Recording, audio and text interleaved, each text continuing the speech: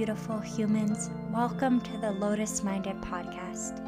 My name is Reina and I am your host. I am a yoga and meditation teacher, holistic nutritionist, spiritual mentor, and writer. This podcast is a sacred channel to hold space for stories of strength and hope. Together, we will explore how incredible human beings have alchemized their pain into their purpose. We will learn about the pathways that they took to turn their poison into medicine and how they share their unique forms of healing with the world today. This podcast is called Lotus Minded because lotus flowers, the most beautiful and radiant flowers, only blossom from dark and murky swamps. Authentic beauty only comes from moving through our pain and using it as fuel for deep healing, evolution, and service. We will showcase the various forms of spirituality, science, and psychology that humans have used for both personal and collective healing. We will demonstrate how to validate trauma without becoming a forever victim to it, and reveal steps that you can take to adopt a mindset of compassion, faith, and growth. In other words, steps that you can take to become lotus-minded. Press play and allow yourself to learn, unlearn, and expand. See you on the other side.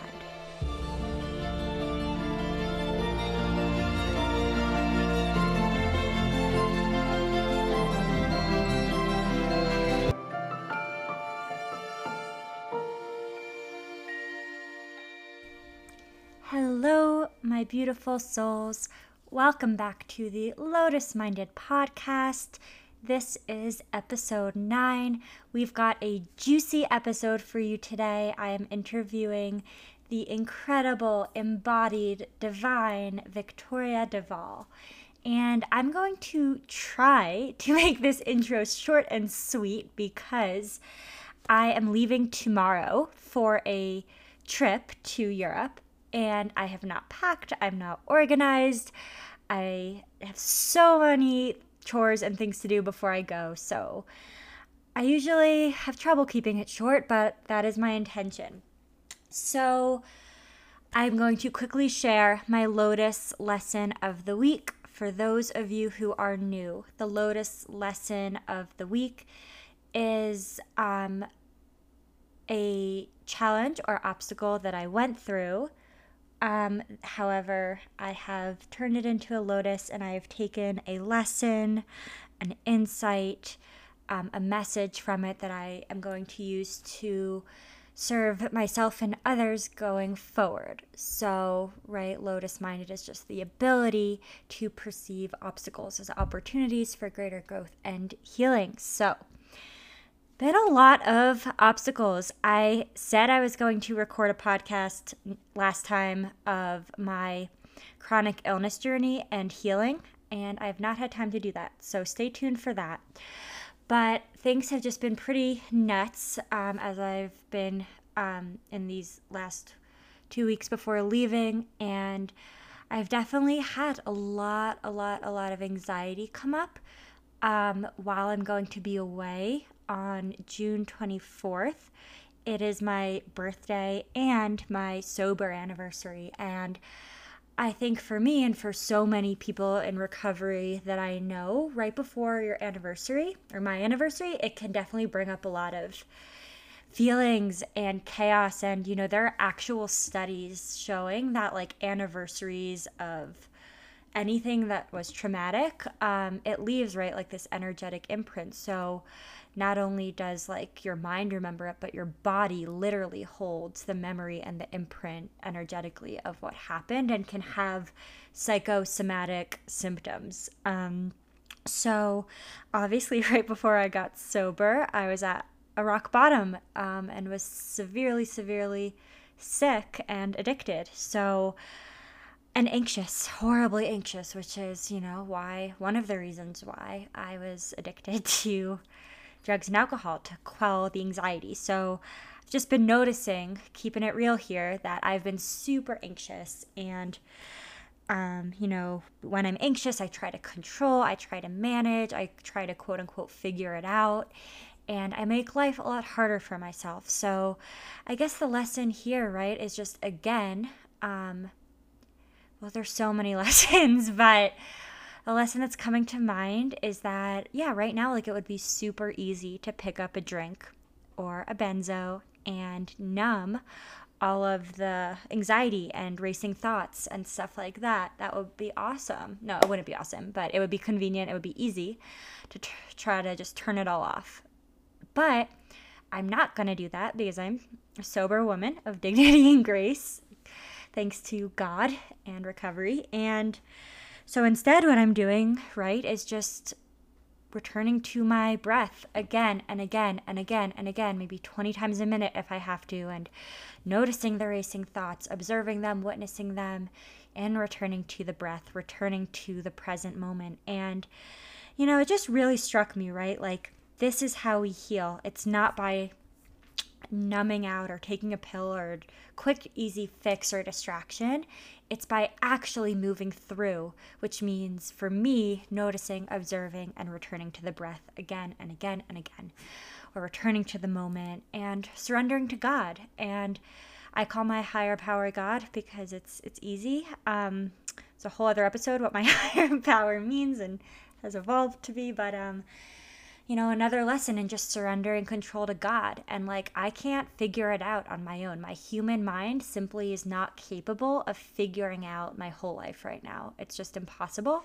It's overwhelming and leads me closer to picking up a drink or a drug, right? So it's like, again, I'm learning that I need to surrender to my higher power, trusting my higher power, having complete faith in my higher power, that if I just show up and literally take the next right action, one hour at a time, one day at a time has felt like way too much, so I'm just keeping it to 1 hour at a time. If I just literally show up and take the next right action, showing up with honesty, open-mindedness, and willingness, and integrity and love, like, God will handle the rest. More will be revealed.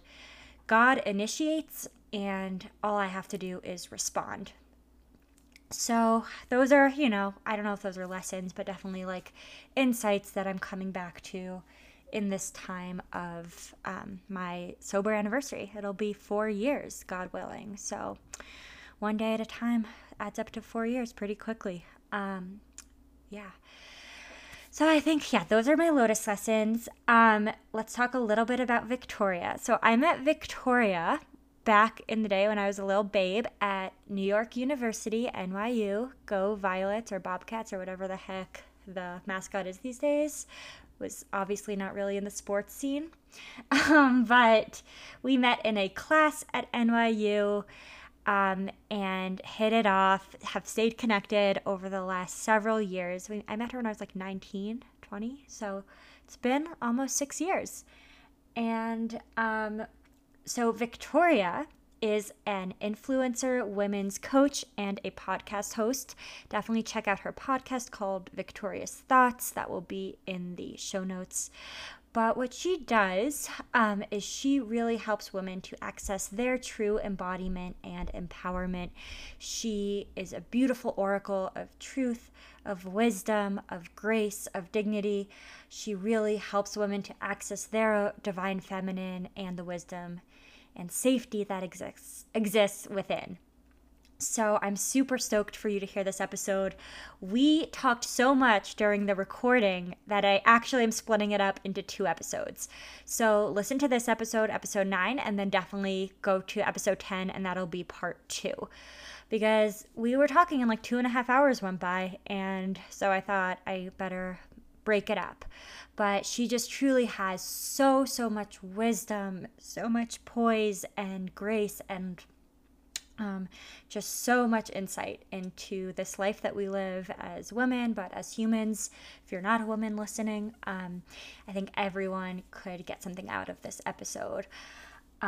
So yeah, let me know what you think. Definitely check out part 2. And I will be in Europe for the next 2 weeks, but I hope that you really like this episode. Let me know what you got from it, and yeah, I'll see you on the other side. Bye.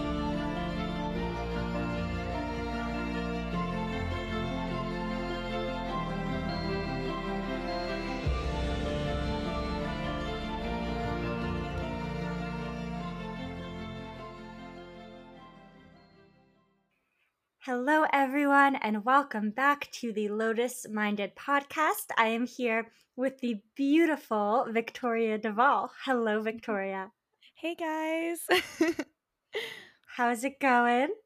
It's going amazing. I'm so happy to be here and to talk to you today. And I'm just so excited to get into all of the deep and profound experiences and thoughts that we share and that we have. So I'm really excited. Beautiful. And like I've told you, you truly like embody the lotus flower to me of alchemizing your pain into your purpose and helping so many women to stand in their authentic truth and power and worth. So just so excited to dive in with you. Me too. Thank you.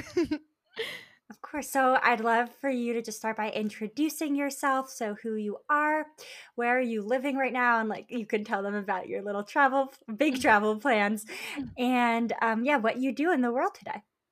Perfect. So my name is Victoria Duvall, and I'm an influencer and a women's coach.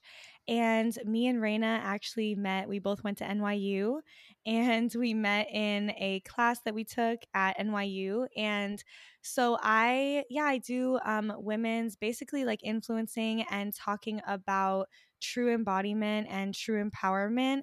And I think that it's really needed in the world right now because a lot of what's being talked about and the narrative for women's empowerment, in my opinion, is just repackaged misogyny and coming from a really, really wounded space. And it's hard for a lot of women to imagine what true embodiment is if you've never seen it, slash, if you're not truly embodied in yourself. So it's hard to really imagine what embodiment and liberation and life looks like outside of oppression and oppressive systems. And so that's kind of what I talk about and how I show up. That's so incredible. I'm so excited to unpack all of that. And yeah, just for the listeners, where are you sitting right now? And So I'm currently in New Jersey and I'm moving next week to Costa Rica, which will be really fun and I'm really excited.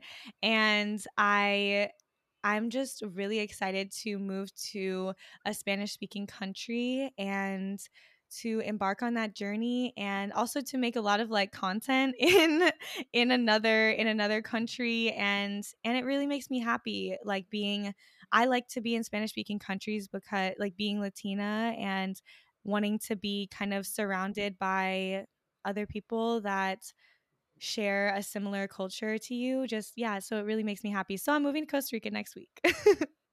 yeah, that's so incredible. And it's really funny because I told you this, but been wanting to take a solo trip to Costa Rica for a long time. So when I heard Victoria was moving there, I was like, all right, got to do it, got to get on it. So keep you guys posted if that manifests. I'm really hoping it does. And, I'm not Latina at all, but I love being in Spanish speaking countries. I like had, a nanny from El Salvador when I was like a Mhm, baby, and so grew mhm, up with the culture.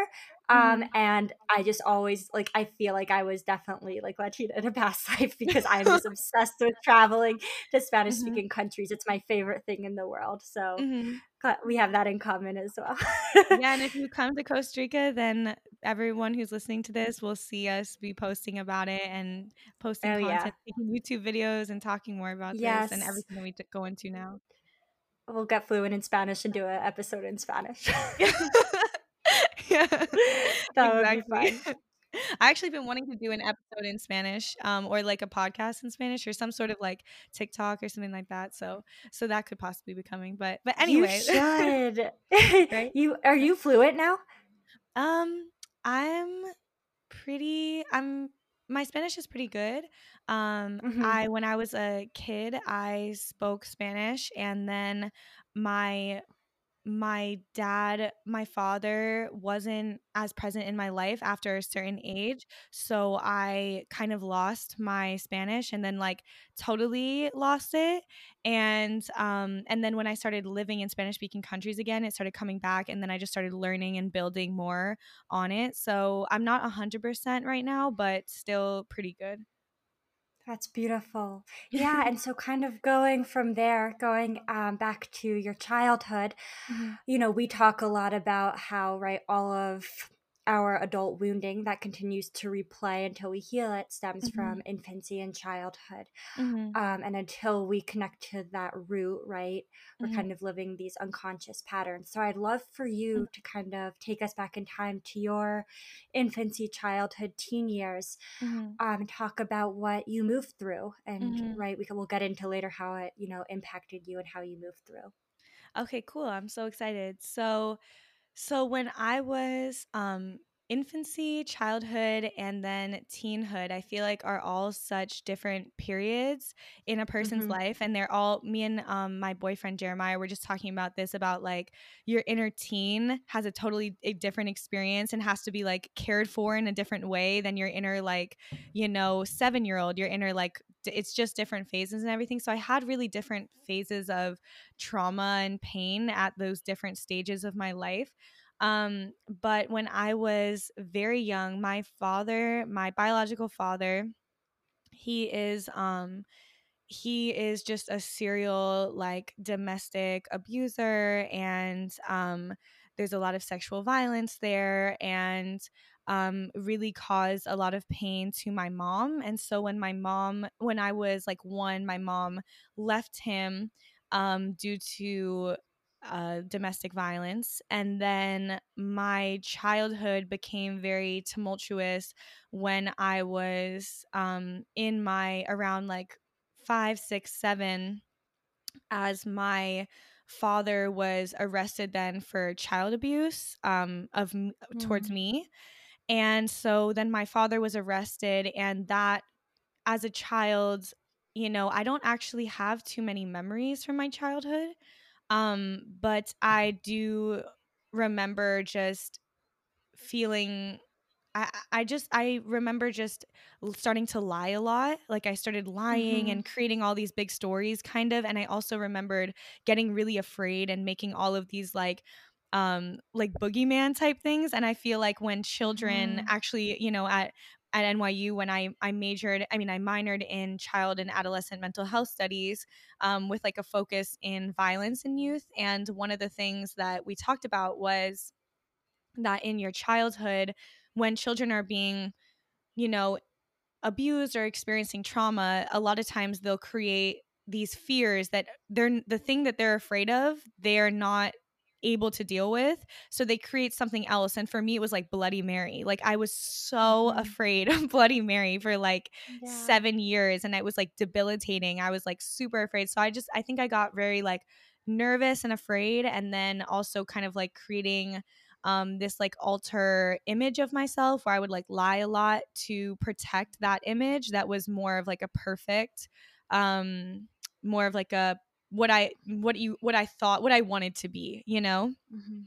And then in my once I hit like 10 years old, I was who I am, and my journey and my purpose in this life was very very clear. My voice became something that I couldn't suppress. It was very natural to me to be in the archetype of more of the very powerful divine feminine, where you're Mm-hmm. speaking your truth, um and you're like that rage, that feminine rage, the speaking your truth, saying what everyone else won't say.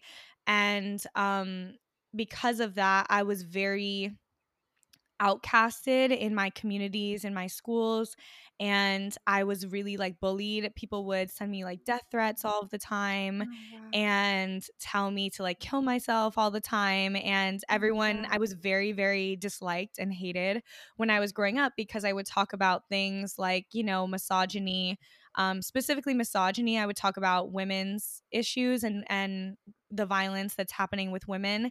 And as a child, nobody wanted to hear that, and especially the Mm-hmm. boys that were my age. And so there was a very big hatred, and that's what we see on a very more global scale and a more that's like a fractal of what is the whole, which is the suppression of the feminine. And the feminine is that truth, that oracle that says what nobody else will say. And then Mm-hmm. the masculine is the part that then takes action from what is spoken by the feminine, what's reflected by the feminine, that truth, that honesty, that rage, the necessity of speaking the truth is reflected through the feminine, and then the masculine takes action. But what we're seeing right Mm-hmm. now is that the masculine is actually not taking action from the truth being spoken from the feminine, and that's creating a massive imbalance. And actually what's happening with the masculine is actually imparting violence towards the feminine for this truth that's being spoken. So I experienced Mm-hmm. that on a more small scale in my own personal life. So that was really difficult for me when I was growing up, because my gift, my power, the thing that my purpose was extremely shamed. And I even like switched schools and stuff like that. And then I also at the same time experienced um I was experiencing a lot of like abusive relationships from a very young age. I got into very intense abusive relationships starting from the age of 12, and I would be in very long-term abusive relationships. So from 12 to 16, I was in an abusive relationship, and then from 16 to 18, I was in an abusive relationship, and then from 18 to 19, I was in a toxic one. I wouldn't call it abusive, but toxic. And then 19 to 20, I was in another abusive Mm-hmm. relationship. And then Yeah. finally, liberated myself once I turned 20, or I would say 21, around the around then. But yeah, so I think so I was experiencing kind of like as a teen, and as a from like 10 to 18, I experienced more of like the suppression and of my voice, and the Mm-hmm. shaming of who I am as a person and of my gifts. And then also I was experiencing a lot of like intimate violence from my partners.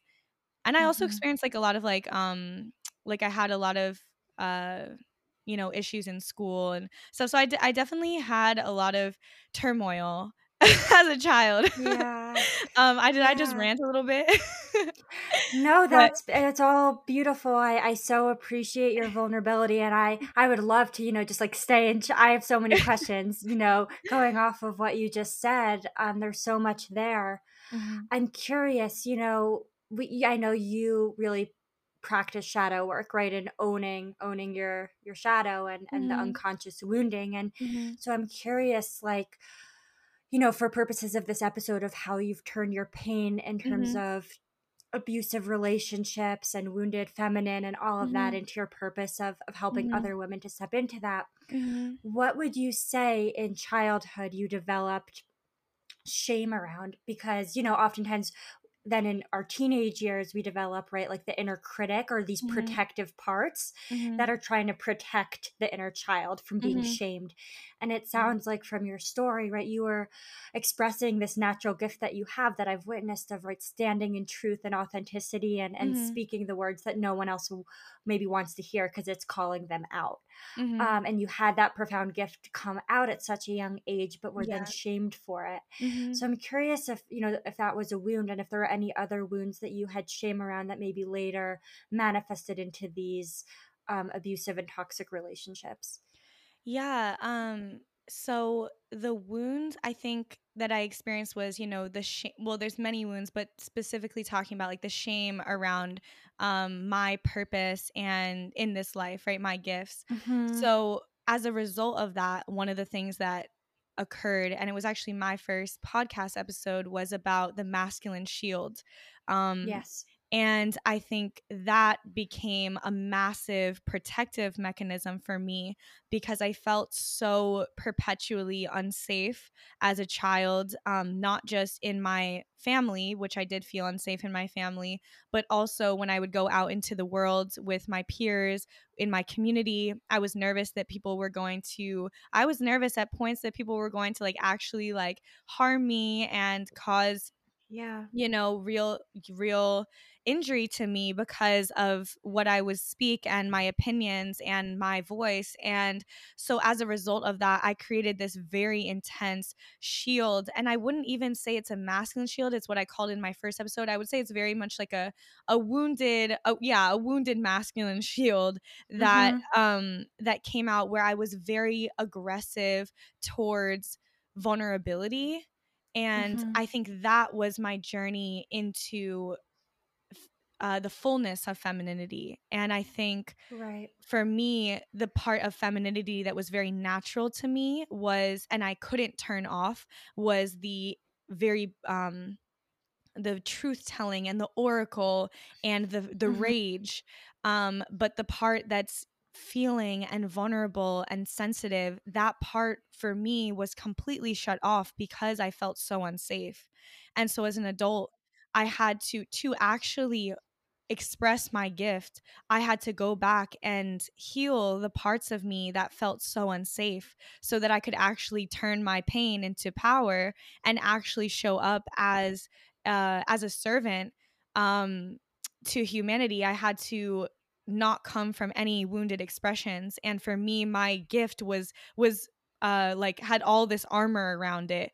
And I would Yeah. get so angry and very like triggered very easily by people that would, specifically men that would, say, try to tell me that what I was saying wasn't valuable or whatever. I would Mhm. get really very aggressive, and I was very even in my relationships with other women, something that I noticed was it was very difficult for me to be around vulnerability and sensitivity, because that part of me was so closed off because of how Mhm. like I always felt like I was kind of just in this corner like throwing punches trying to like protect myself, Right. and there was no space there for me to be sensitive, for me to really drop into my feeling body.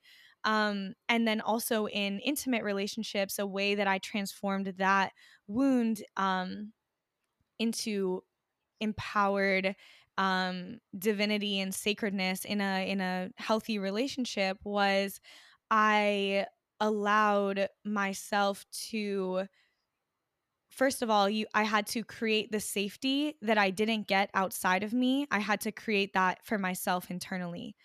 From that Right. space, everything changed. And that was for me Mhm. how I was able to move from the pain to the power was, I think a lot of women feel really unsafe Mhm. they feel really unsafe due to the culture of misogyny and patriarchy and violence against women, and the lack of true divine masculinity.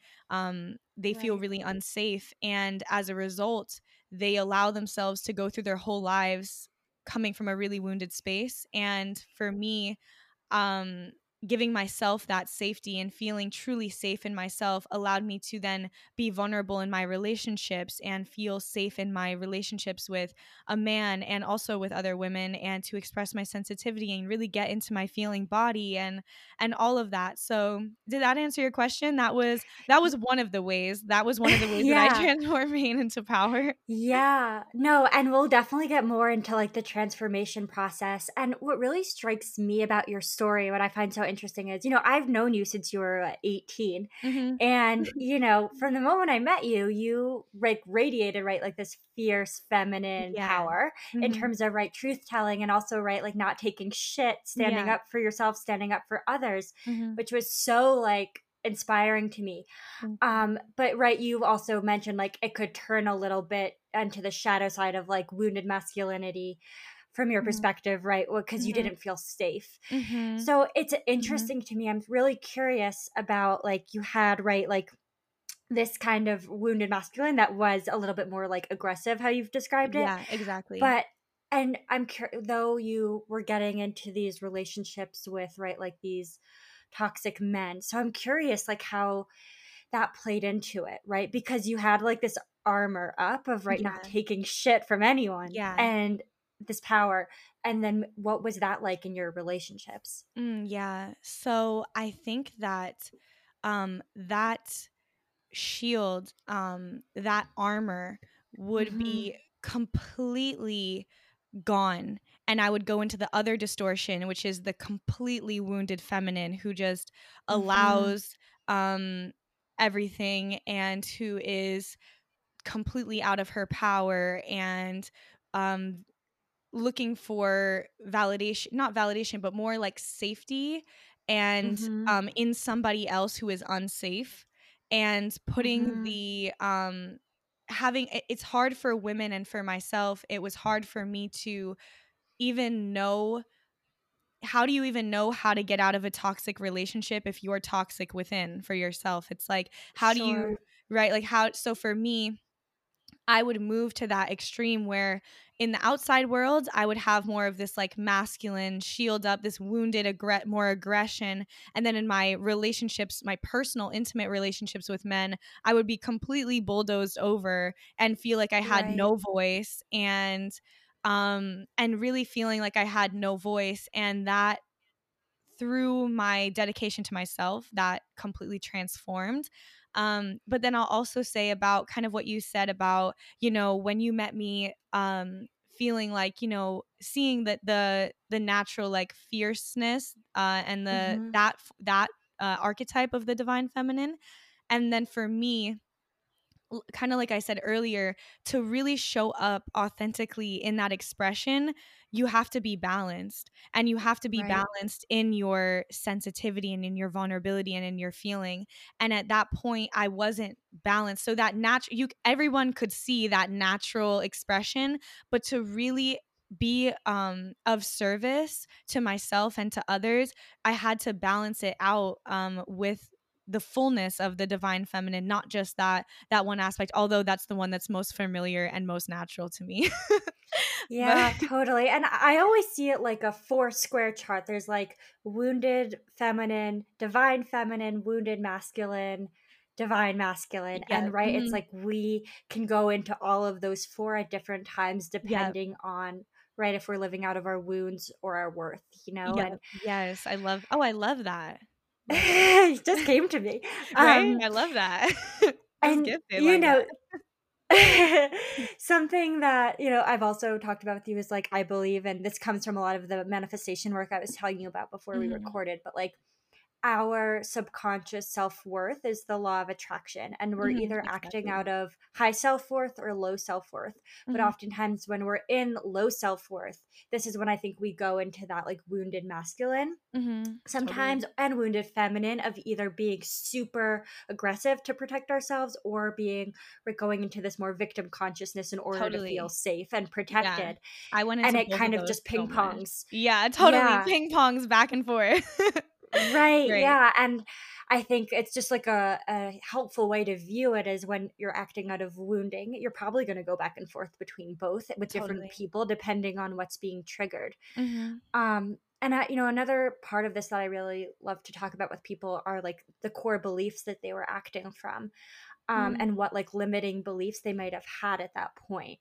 Because I mhm. think that really helps people to relate. So when you Yeah, were in, those teenage years, yeah, very early 20s, in these string of, abusive, toxic relationships, mhm. what were like those limiting beliefs you had Yeah, that I'm sure you've, worked through in the last few years? yeah. So one of them that comes to mind super quickly is I had a belief that toxic slash abusive relationships were something that happened to me, and I had no Mm-hmm. control over them. And I think that Mm-hmm. mindset is really, really, really perpetuated in our culture with like, you don't know, you're not going to know if he might put on a mask, and, he might string you, and you don't have any really say into if you get into a toxic relationship or not. And Mm-hmm. I also held that belief where I believe that. And from that space, you have absolutely no power.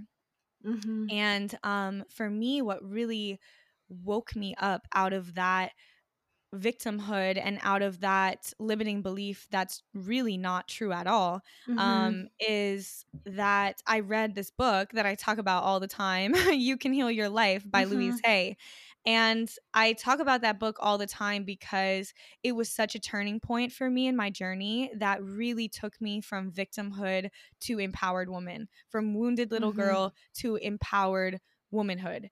And that really allowed me to see that my limiting belief that toxic relationships just happen to me is not true, and that I really do have control over these things. And it really comes, as you said, from a deep sense of self-worth and a deep sense of connectedness to yourself and a knowing of yourself.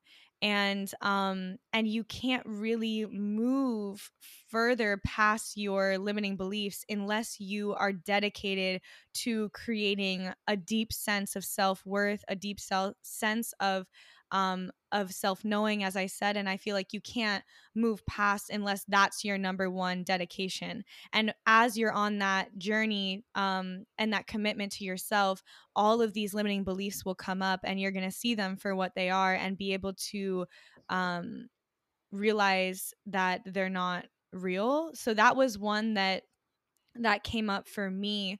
And then another one, wait, I thought of it before and I forgot it. Another limiting belief. Oh, another one was that when I was younger, I believed that I internalized that nobody would ever understand me and my Mm-hmm. voice. It was better to just keep myself to myself. And because that Yeah. was perpetuated so much outside of me, that like literally nobody understood what I was talking about ever. Right. And I actually realized recently when my boyfriend asked me, how much of what you place onto the world or even other women is actually just your limiting beliefs from when you were a child, and actually what you believe about your mother, and also Yeah. from women that you or girls that you were engaging with when you were in like high school or middle school or whatever. And I realized that literally I was still operating from a space that I was holding on to these limiting beliefs that like nobody would ever understand me or nobody would ever resonate with what I'm saying, and it's better to just kind of hold back my expression because it's not even worth my time to speak because nobody will ever hear it. And because I was coming from that space and that belief, I wasn't able to see how much I'm actually um resonated with from other women. And I actually only just really grounded into that because, and it was Yeah. so beautiful for me, like seeing, as a child I had held on to this belief so deeply and I held on to it for so long. And then I was like, even recently just really seeing that limiting belief for what it was and being like, wow, I'm actually really people resonate with what I'm saying. Like my voice Mm-hmm. is heard and valued, and my gift is valued and heard. And yeah, so, and that, even from on the other side of that, I was able to dive deeper into my sisterhood wound and really Mm-hmm. see that for what it is and heal so much of what I had projected onto other women that's just simply not true. And from that space, diving so much deeper into, this is more for me like my sensitive side of my femininity, and diving deep into that. Mm-hmm. And that's another belief that like kind of put armor up around me, and I'm able to pull Right. back those limiting beliefs that just aren't true. And I would encourage anybody who's listening to this podcast to just think Mm-hmm. about, what limiting beliefs did you internalize about the world or about other women or about yourself as a child that you hold on to now that are no longer applicable, and you don't need to hold on to Yeah. them anymore and you can just put them down. I love that. Thank you so much. So much wisdom. And something I just wanted to also bring up. I'm curious if this was a limiting belief. I remember listening to one of your first podcast episodes that you ended up doing Mhm. a few on about like the savior complex and feeling Yeah. like you need to save people. And Hmm. you mentioned, right, that was a very early wound that you had with your father. And in Yes. celibacy, you were really, which we'll get into, but you were really right, able to heal that. And Yeah. I have definitely worked through this for myself, this wound of people pleasing and feeling like I need to save people Yeah. in order. And for me, right, realizing that was the way I learned how to feel safe in childhood, because Yeah. there was so much chaos and trauma in the home. Mhm. So if like I could control people's emotions, Mhm. then I would be safe, you know? And Yeah. like Mhm. I learned as a very kid that I needed to control that to be safe. Yeah. Right, of course this is like a limiting belief that children make up, just to feel a sense of like in control. Yeah, And so I'm curious security. for you, security, right? It's a basic need, right? This need for security. Mhm. So I'm curious for you how that played out like in your relationships before your celibacy journey. Yeah, so the savior complex, and I think like you said, it's really like those really coming from this really wounded space, this people-pleasing space, the wounded feminine, Mhm. all of that. So I think for me, as so that I think originated with my father, as I spoke about Mhm. in my podcast. And for me, it was really knocked out of the park. It felt like, so that was where it originated, and that was the last space where it had to leave. And then Yeah. in between that, I was able to get out of that space as I started getting more into my body. So in my 2 years of celibacy, which was for me just really a 2 years of like solitude, where I was able to get back into my body and release my attachment to who I was and allow my Mhm. who I am now to be fully developed, really. Right. And really step away from my wounded way of showing up in the world, and allow the new empowered truth of who I am to come forth. But in that Mhm. space, I feel like with relationships, I would get out of my body, and I would be trying, like you said, to get some sense of control and safety and security. And so in Mhm. my relationships with men, I would be trying to save. Men is just trying to control the situation. You want a certain Mhm. outcome. You can't sit with the reality, not you, Reina, but people. I know. Like Yeah. but people in general, this phenomenon occurs because it's difficult for people to sit with what's actually happening. And if they sit with what's actually happening, they get in their body, they sit with what's occurring, they're forced to deal with the reality of the situation. So if you don't want to sit with the reality of your situation, a way to get out of that is to go into the savior complex and think, oh, I can change them. I can fix them. I can save this. And you Mhm. actually take way more responsibility onto yourself, saying, like, I have the power to fix this, when you actually don't. And it's actually Right. the other person's life and choices and responsibility, and has nothing to do with you. And so I feel like the more that you get back into your body, you call your energy back to yourself, you check in with yourself first, which is really like healing codependency, because I feel like the hallmark of codependency is ignoring how you feel and focusing on how the other person feels, and then trying to act on that to get some sense of Mhm. security. And that will never bring you anywhere. And so the hallmark of secure attachment, really, like, secure attachment is how you move out of this space Mhm. of savior complex, because it's checking in with yourself and saying, how do I feel, what's the reality of this situation, what do I need, um and not taking their load onto yourself. And for me, in my relationships, even when I coach women and in my coaching sessions, I was even talking to one of my clients the other day, and just about her breakup, and about just her situation, and just talking, I would say, like, well, can he deal with that? Like, can that be his to carry?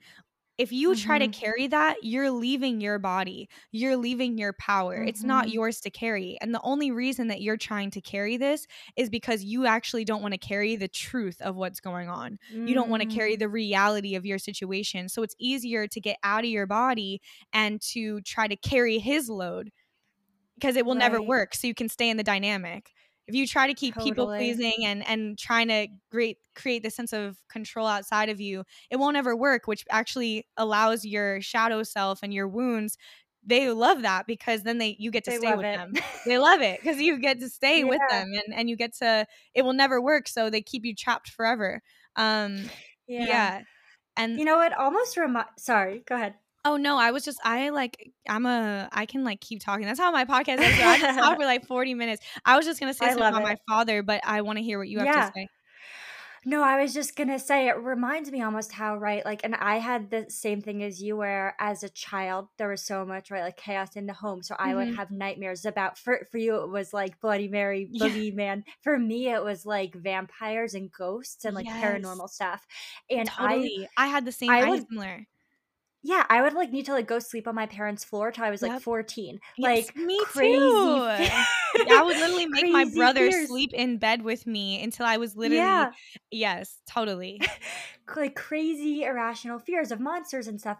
Yep. But that being said, it reminds me almost like as like we couldn't control our parents and the trauma, but Mhm. we were in control of going back into these like Yep. fantasies of monsters, and that was our way to cope with it, and that was how Totally. we relived it as kids before we started being in romantic partnerships, right? But Totally. then once it's like makes sense when you're like 14 when these monster boogeyman fears disappear, you Yeah. can then play out all of the childhood familial dynamics with your partners. But Yep. it's like that same thing of Mhm. escaping what's really going on to go Yep. into these fantasy worlds, whether it's Yep. boogeyman or a real man. Yeah, that's a great point, I love that. I hadn't thought of that before, and that's really true. Um, Yeah. What were you yeah. gonna say about your dad, though?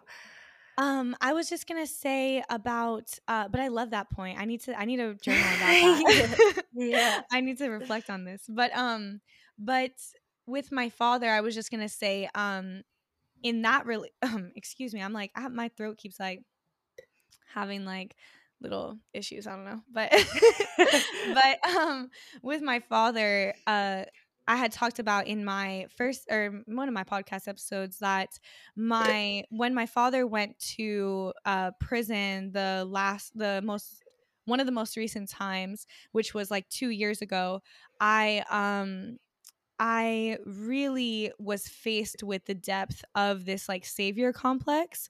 And Mhm. to me, I had already kind of cleared f- half cleared it with like relationships and really getting into my body and forming like healthy thought processes, like rewiring my thought processes to Mhm. focus on my internal process and just, rewiring all that, reading all my books and stuff like that. But anyway, but with my father, I realized that there was still like a root there, and Mhm. that needed to be like really pulled out. It's like that was the root of it, and I had kind of cut to the root, like the stem, but there was Mhm. still that root of my father there. And Right. with my father, when he went back to prison, I was like, my immediate response was I was completely overextending myself and trying to save him and trying to help him and do all these things for him and feeling like, oh, this is unfair, he needs to like get out of this situation. And then I my therapist, who's like my saving grace, I love her so much, she's Mhm. Me everything. too. I'm like obsessed with my therapist, she's my bestie, but um but she's everything. But anyway, I was talking to her, and for like a full month, I like completely went out of body trying to like I was in this deep in this savior complex, and I was like not showering for like days and like wasn't eating and was like wearing the same Mhm. clothes for days, and I like couldn't function and was like flying to Miami to try to get things together for him and like just doing all of this crazy stuff when um and from there I was like, wow, I was able to see just how deep this savior complex went. And when I sat with the reality and the truth, which is he committed a crime and did Mhm. something really wrong, and it's been Mhm. this way for a very long time. Is he Mhm. allowed to sit with the can I allow him to sit with the consequences of his actions? Can I Yeah. allow him to have his own life? Can I allow his karma to play out on its own?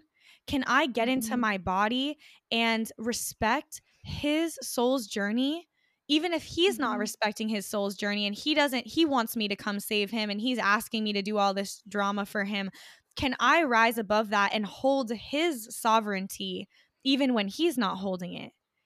Mhm. And I think that's, you have to end the savior complex, you have to hold another person's sovereignty. You have to see this is actually right where they're supposed to be in this life for them. I have Mhm. no idea what God's plan is for them. Me trying Mhm. to step in and do all this drama to take away from their life and what's unfolding for them is actually really disrespectful. I'm disrespecting God's plan. I'm disrespecting the natural law of life, which is sometimes, karma isn't good or bad, it's completely neutral. It's Mhm. a response to an action. And when I was able to get back into my body, I was also able to hold my father accountable for the decisions that were I very much disagree with. Mhm. And for me too, and I think that even when we get into our bodies in any relationship, we're able to hold people accountable with compassion too. Like, you made this decision. I am not okay with it. I can hold you accountable and then make a choice from there. But holding your sovereignty and holding the truth of who you are, I'm not judging you, but I'm also saying, I'm not okay with this. I won't allow this in Mhm. my life. You're sovereign and I'm Mhm. sovereign. I get to make my own sovereign decisions here. So I feel like Right. so I feel like really, but also just saying like what would my actions be if I respected his journey in this life? Like he's Mhm. allowed to be in prison if he, committed crimes against women. He is allowed to be in Mhm. prison. Can I let him be there? Can I let Right. his Right. life's plan unfold? Can I let God do God's thing, please? Like, Right. can I allow God to Yeah. be God, please? So I feel Right. like, yeah, just not carrying something that's not yours. That's really, really powerful. And I love what you said also in your podcast. Like, you had to come to a place of desirelessness for him, right? Yes. Like, Mhm.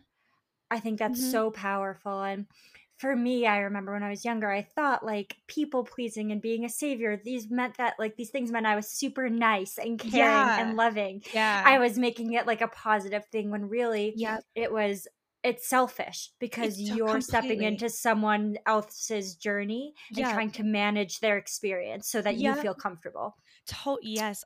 Wow, that was so powerful. You said that in such a succinct way. It was so powerful. And I experienced that even, not just with my father, with my other parents, with my stepfather and my mom, Mhm.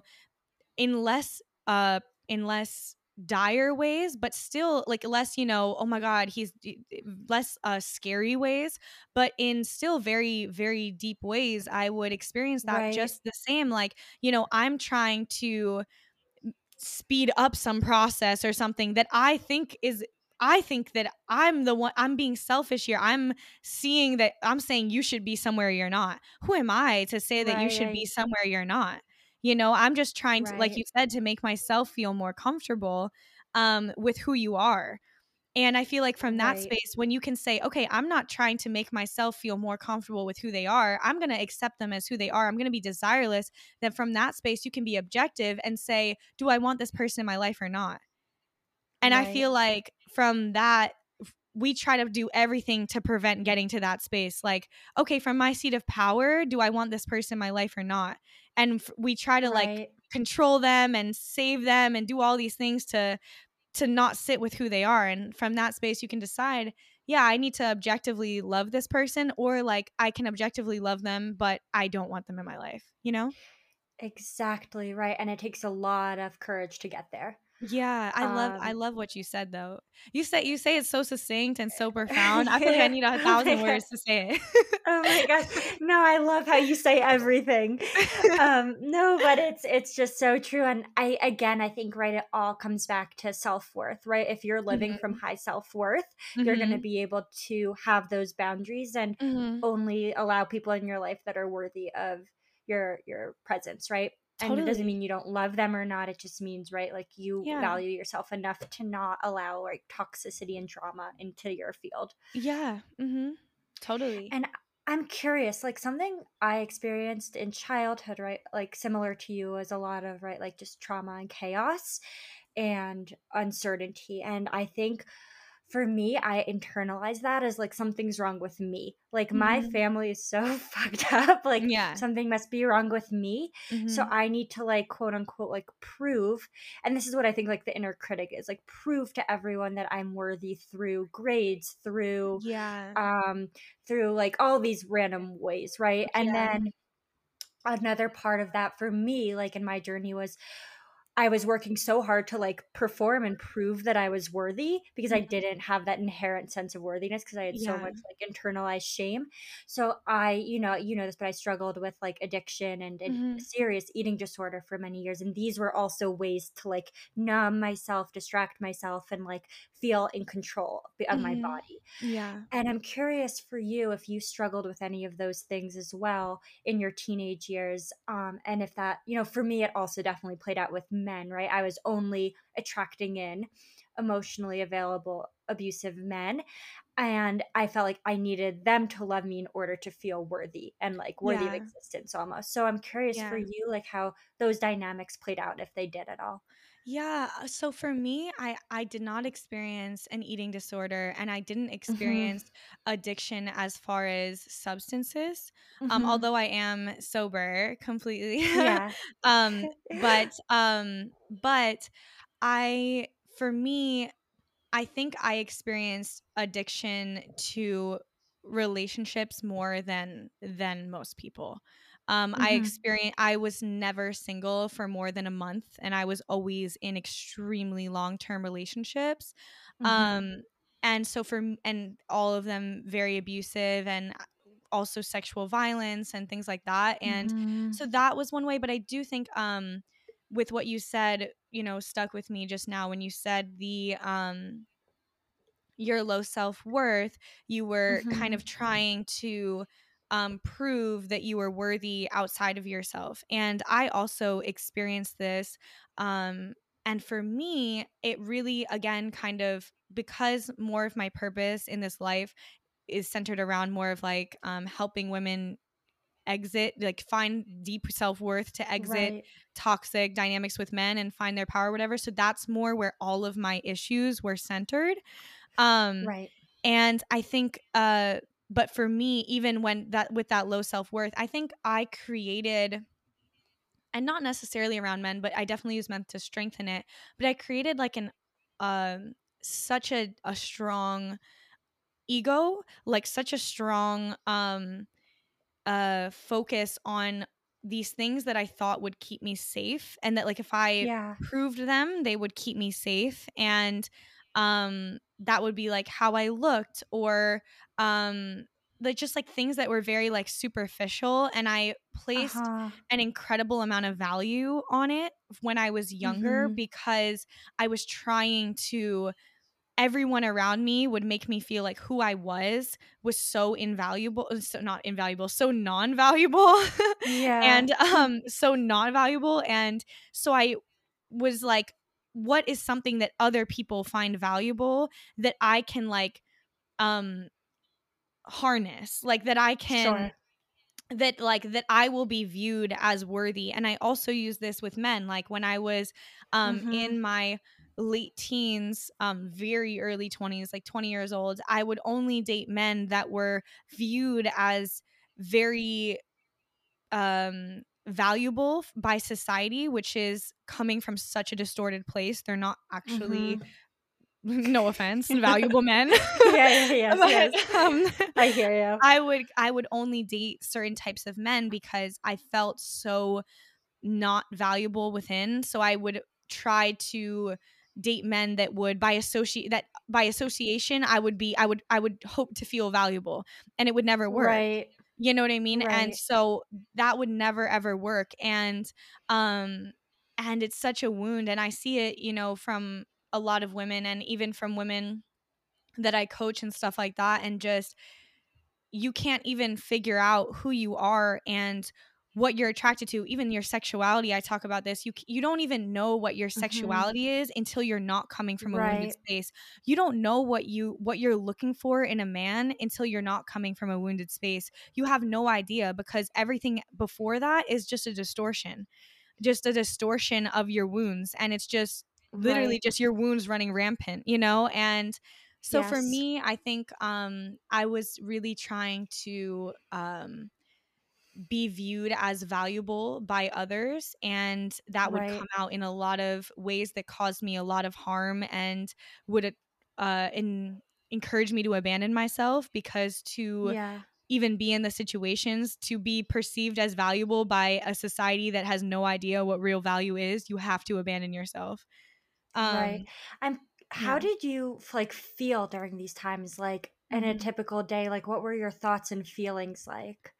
Oh yeah, And I like felt, your yeah, like sense of self-worth. Like yeah, cuz I know for me like there were points that I was so addicted and like I yeah, wasn't even consciously anymore feeling bad about myself because I was so in the illusion. yeah, And then there yeah, were other times where I was like deeply deeply in low self-worth and like yeah, dark stuff. So I'm curious for you, like yeah, I want to get soon to like your breakthrough into your right yeah. journey, but like in the dark times, what was it like?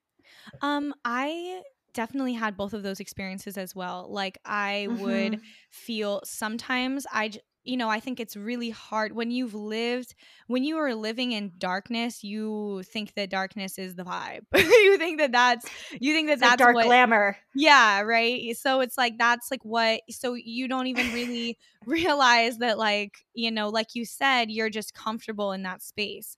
And I would have Right. those periods, those chapters, and then I would also have chapters where I was incredibly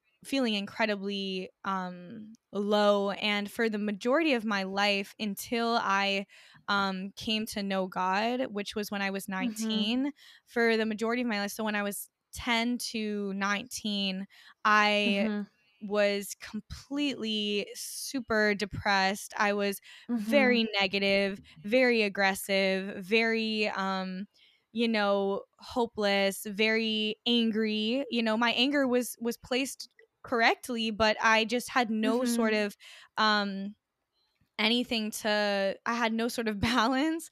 And so I Or was just on a support. yeah, support. And so on any regular day, I would feel very just very disconnected, really low, very kind of like hopeless and very angry. I would feel very irritated. So I think for me, what would come out more would be like the anger, the irritation, the Right. like, just very short tempered at all times, and feeling very depressed and very sad and miserable. So that's how I would, show up until Right. I was 19. But for the majority still of my life, that's how I felt. Yeah, no, thank you for sharing all of that. I think it's so important, right? When we're talking about pain to purpose and like pain to power, I love to go into the power, which we'll do now. But like, I think people need to identify with what the pain looks like because, like you Yeah. said, when you're in darkness, you think it's the vibe, Yeah. you think it's like glamorous Yeah. sometimes. So I think it's so important for people to hear, right? Like, you felt that too, and like what Yeah. it really looked like. Yeah, and I think, that's really important. And I'm really glad that you said that, because too, I think that's something that I also need to share, I think, with my base, and my Hmm. followers, and the women that really look up to me. And because although they have watched my journey, a lot of it has been from like how I was, the journey that they've seen is me figuring out empowerment and then getting to like real embodiment. So now, Right, being an embodiment, but then before, they still were seeing me like, making healthy choices and trying to get into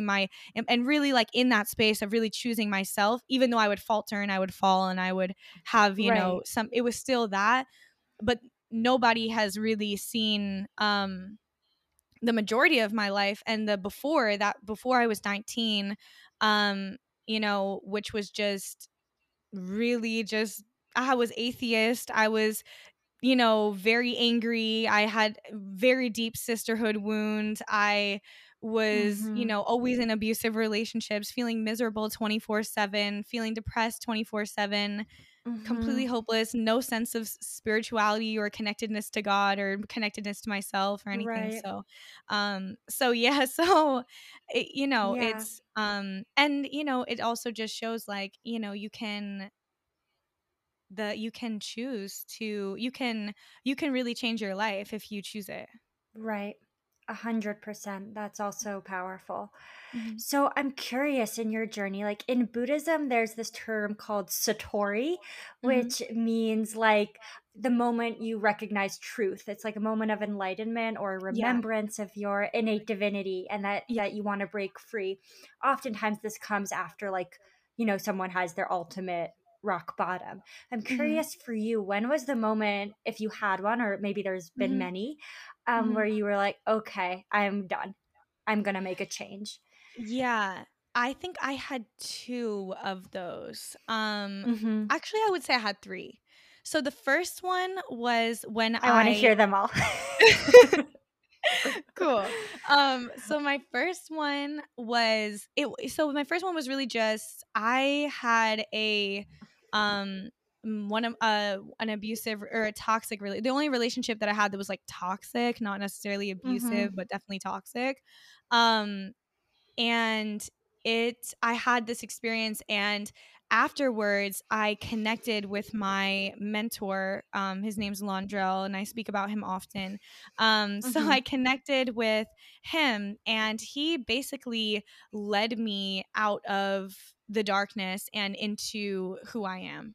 And I don't remember a specific period, but I had moved to Argentina and I was Hmm. living in Argentina, and I was completely by myself, and I was in solitude, and I was you know, single, and obviously, you know, celibate for that period for like 6 months or whatever. That was not my like 2-year celibacy, but I was like celibate for like 6 months or whatnot while I was living there. And I just all of the sudden, I was just surrounded in the bliss of God 24/7. Mm. And Wow. you know, when I came that doesn't last forever.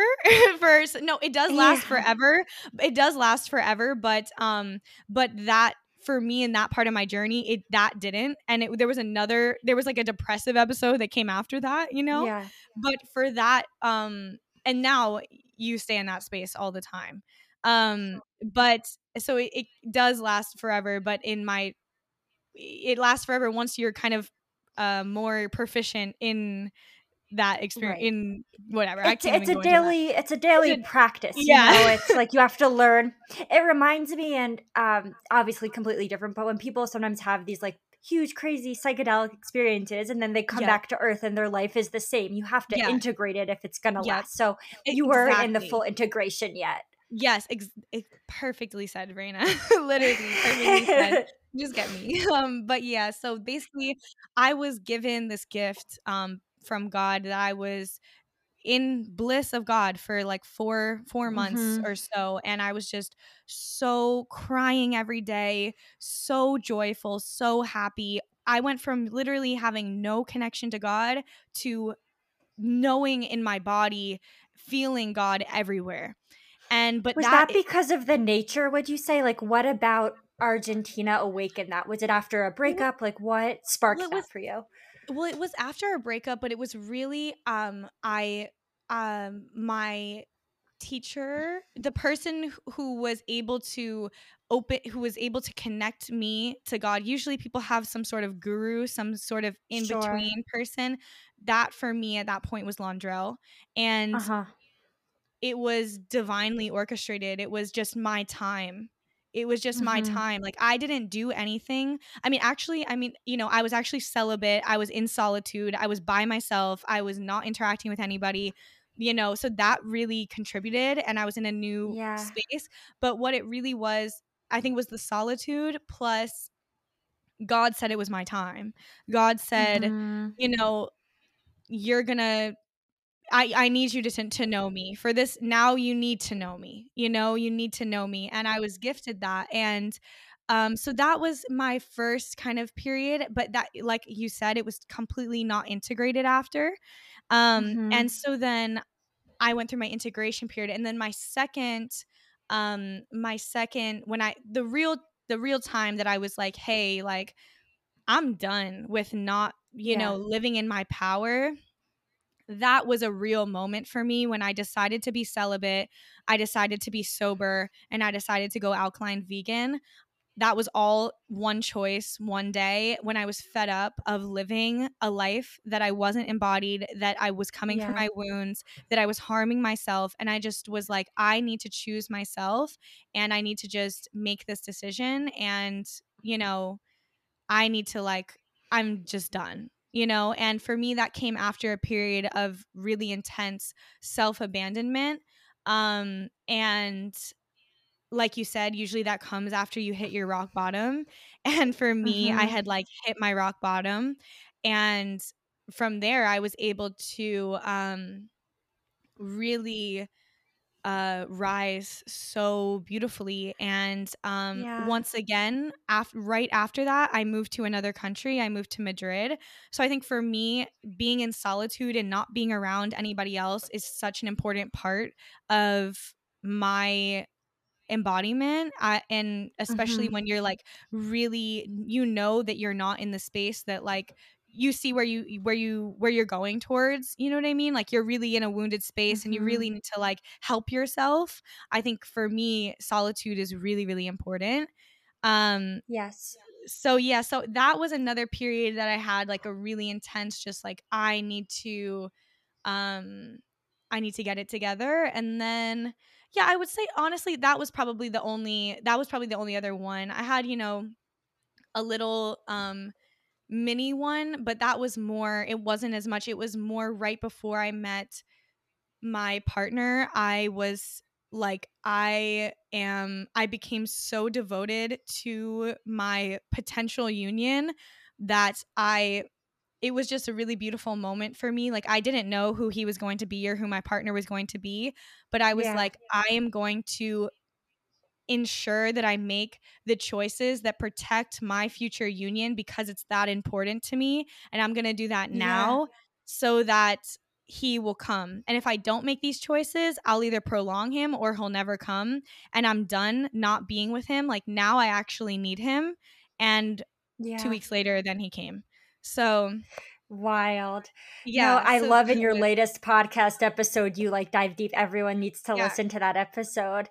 Right. And you Thank were you. like, it's that period where the like what you want, the manifestation is not coming through. And it's like God's like, you just need to trust me a little bit longer. I'm testing you. Yeah. This is like the final test. Yep. And Mm-hmm. if you're able to have faith in me and Mm-hmm. have high self-worth and take the aligned action, you don't need to worry. It's coming, you Yep. know? Mm-hmm. That's And you just need to beautiful. put So, that extra faith. Sorry, I didn't mean to cut you off. What were you saying? no, go. I was just gonna say, like, you need to just the like, for me, even I remember it was like a moment for me when I was like, you know, fear or faith. Like, I'm going to put my faith Mm-hmm. in God. I'm going to put my faith in my man too, in my divine union. I'm going to put my faith into it. And then how do I act when I have my faith in my divine union? Even before it's here, I have no idea when it's coming, who it's going to be with, but I'm going to put my faith fully into it. And then Mm-hmm. how do I act? What do I do? What choices do I make? And then those are the choices I started making. And then, he came. Thank you all so much for listening to the part one of a two-part episode series with Victoria. Definitely go check out part two, episode 10, to hear more from Victoria. See you there. Thank you so much for listening to this episode of Lotus Minded. I am beyond grateful to have you as a part of this beautiful community. It would mean the world to me if you could rate, review, and subscribe to Lotus Minded so that we can continue to share stories of strength, hope, and healing. Much love until next time.